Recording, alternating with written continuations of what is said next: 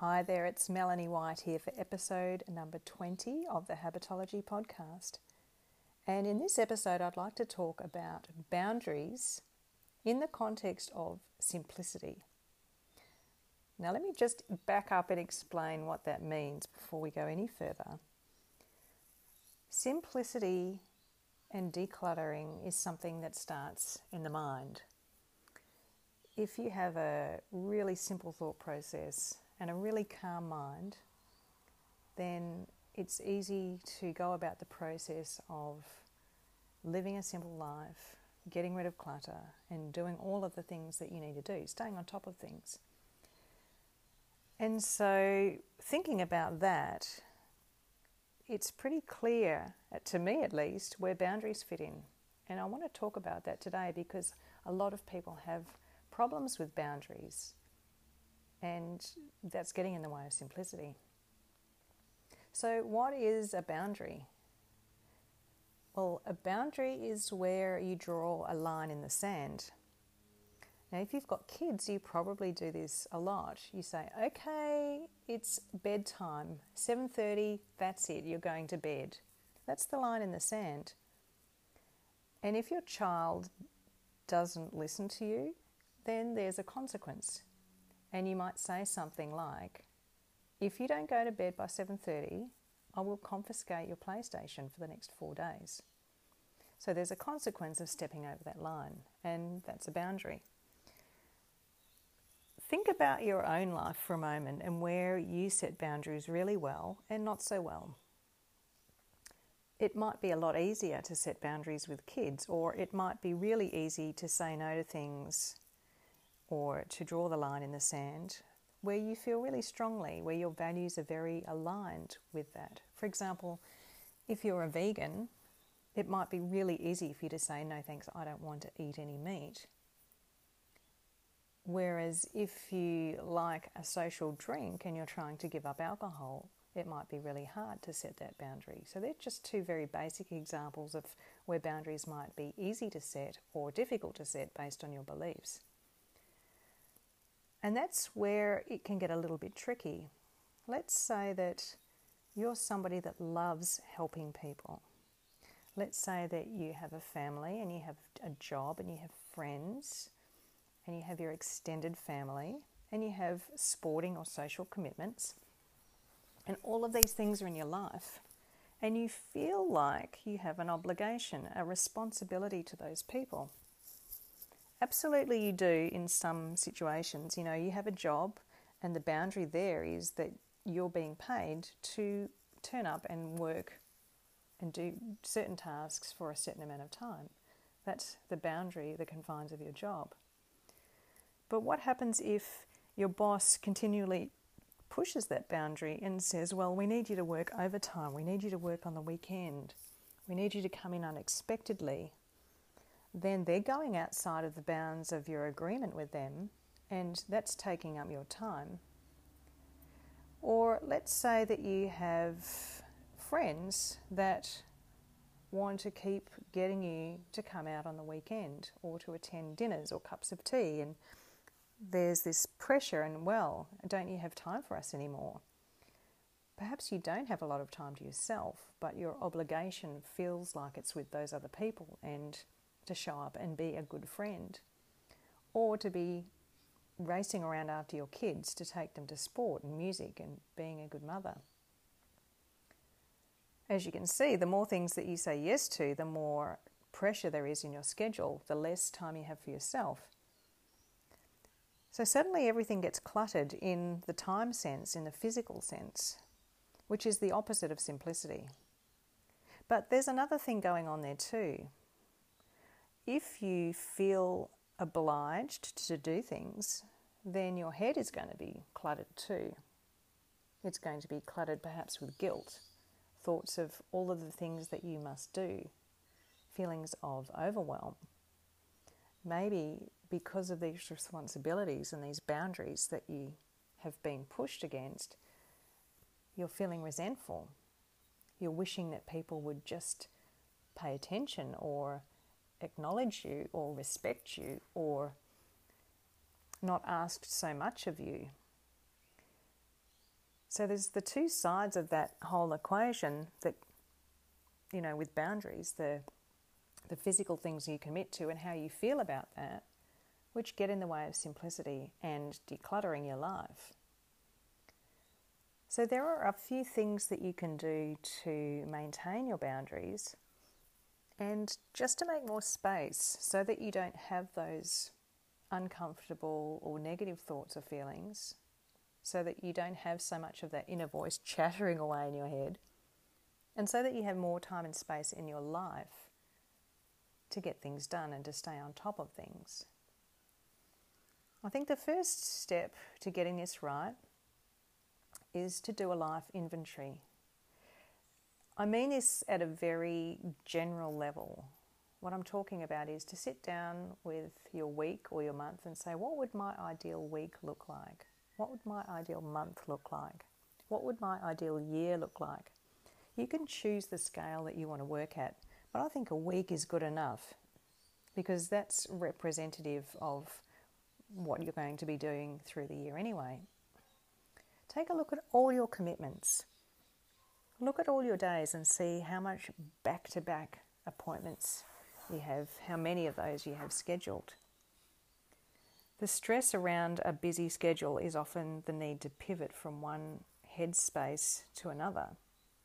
For example, you're a mum 1 minute, and then you're a manager the next minute, and then you're a customer the next minute, and then you're a friend the next minute. If you're jumping from appointment to appointment like that in the day without any breathing space, or with multiple needs to pivot during the day, then your head is going to be full of clutter. I've been speaking to a lot of people who are juggling this stuff in the last few weeks. It's amazing how many people are fulfilling so many roles in their lives and in other people's lives. So the life inventory aims to help you understand, rather than what is right now, what your ideal week would be like. Would there be one day that you work instead of it being spread over several? How many events would you take your kids to during the week? Sporting or music or other. And just as a side note on that, I grew up being given access to many different things. It was roller skating one night and tennis the next and piano lessons the next. And while that's great to get that experience of trying different things as a kid, I think it also trains us to be busy. It trains us to race around and try and tackle a million different things at once. So there's food for thought. But, look at your week, going back to that schedule. How many nights a week would you like to have off? Where would you like to have time to yourself?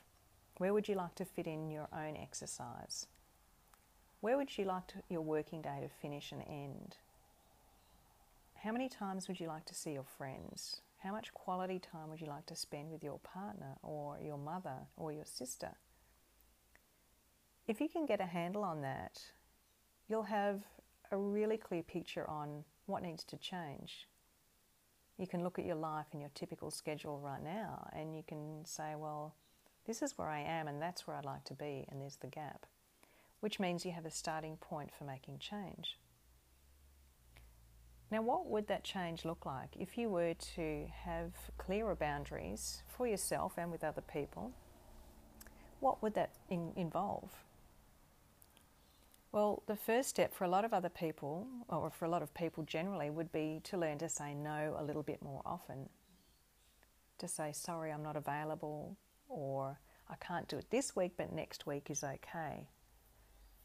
So getting that practice in saying no and deferring something and being realistic is one thing that can help you to create some breathing space and have better boundaries in your week by simply committing to less. There's always someone else that can step up and fulfill a role. You're not the be-all and end-all. You're not irreplaceable. Somebody else can do it if you can't, in many cases, except for some things like being a mother. And that's another area where boundaries are really important too, to set a good role model for your kids and to make sure that you're getting enough quality time with them without being run ragged or feeling resentful. In raising my own stepdaughter, I had really great boundaries with her. We had time together and she had time alone with her dad, and she had time with her friends. We seemed to strike a really great balance that was partly regulated by our work and school schedules, but it was just a very comfortable cycle. She didn't have a lot of after-school activities, and we seemed to manage time pretty well. We invested a lot of time together as a family on the weekends, and we did activities together. We'd go camping or fishing or to the beach or something like that. So we'd actually immerse ourselves in nature together, which was a really beautiful way to spend time together. And it gave us the benefits of positive psychology, of alleviating stress, of decompressing after a busy week. And so it worked out really well.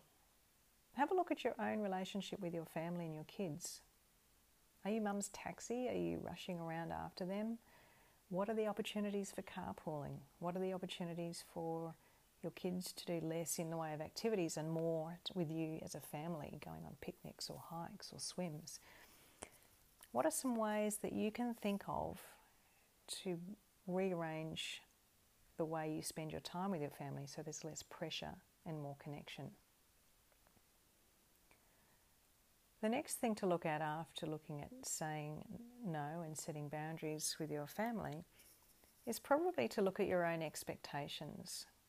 Maybe for you, saying no or being clear on the schedule with the family isn't the issue. Maybe you're a high achiever and you're cramming a lot into your day, thinking that you are a superhuman of some sort. This is something I really struggled with for a while, and I think this third point, this managing your own achievements and expectations, is really a common issue these days. I speak to a lot of people who seem to achieve so much in a day, and yet they don't acknowledge their success. They don't feel their success. What they do is say, I need to do more. I need to be more productive. These were my words at one time. The reality is, if you write down and tick off everything that you did in the day, there's a lot that you achieve. And I invite you to keep a diary of what you achieve, to tick off your achievements during the day, and to spend a few minutes at the end of the day recognizing 3 significant achievements that you had in your day. The most successful people in the world usually only focus on one particular task for the day. That's all they expect of themselves. They leave plenty of white space in the diary, and they make time to immerse themselves in and complete just one task. And if you can do that, you will feel accomplished.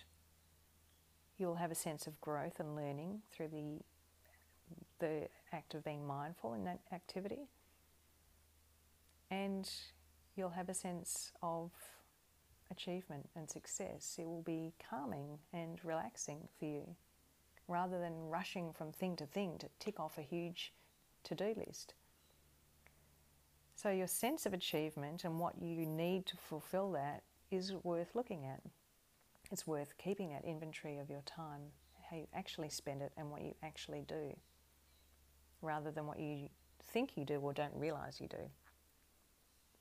I could go on and on about that. I could talk about multitasking and all sorts of things, but the simplest way to wrap it up would be to say, if you just focus on one thing and doing it well and completing it, it's going to feel way better, and you'll have a way greater sense of achievement than trying to do 100 things in a day.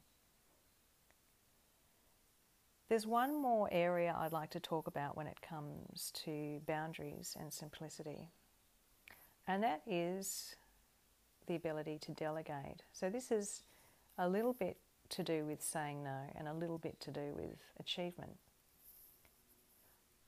I've heard a lot of people talking about not being able to delegate, because by the time I show somebody how to do that thing, I could have done it myself and I would have done a better job. Do you say that? Does that sound familiar to you? I think in essence, if you think you're the only person that can do things, then that will be true. If you don't do any delegation at all, then what you get is a big workload. So the question then becomes not the rationale of it'll be quicker and easier and whatever to do it myself. The rationale becomes, how will this help me in the future? How will this help my state of mind? How will this affect my energy? How will this affect my mindfulness? How will this create calm if I am able to delegate certain things to other people in my life? Maybe your kids are at an age where you can start delegating certain chores. Maybe you have employees that you could delegate more tasks to help them grow as professionals. Maybe you have family members that could share the load when it comes to organising events.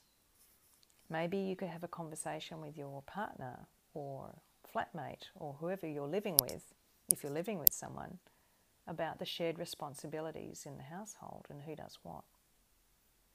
And there may also be room for you to change your expectations, to look at your expectations around the standards that need to be adhered to or maintained. Maybe perfect isn't the outcome, and perhaps 80% is good enough. That's a topic for next month when I'll be focusing on perfection. But for now, just know that there are several ways that boundaries can get in the way of simplicity. And if you can learn to be happy with doing less, to do a better job of doing less, to say no, to seek help, and to recognise your own achievements, life will become simpler. Life will become less overwhelming. And you will find the time and the space and the energy to stay on top of the essential tasks in your life, the most important tasks in your life, so that you can live a simpler and more clutter-free existence. That's it from me today. I hope you enjoyed this episode and my husky voice at the end. And I look forward to seeing you in the next one.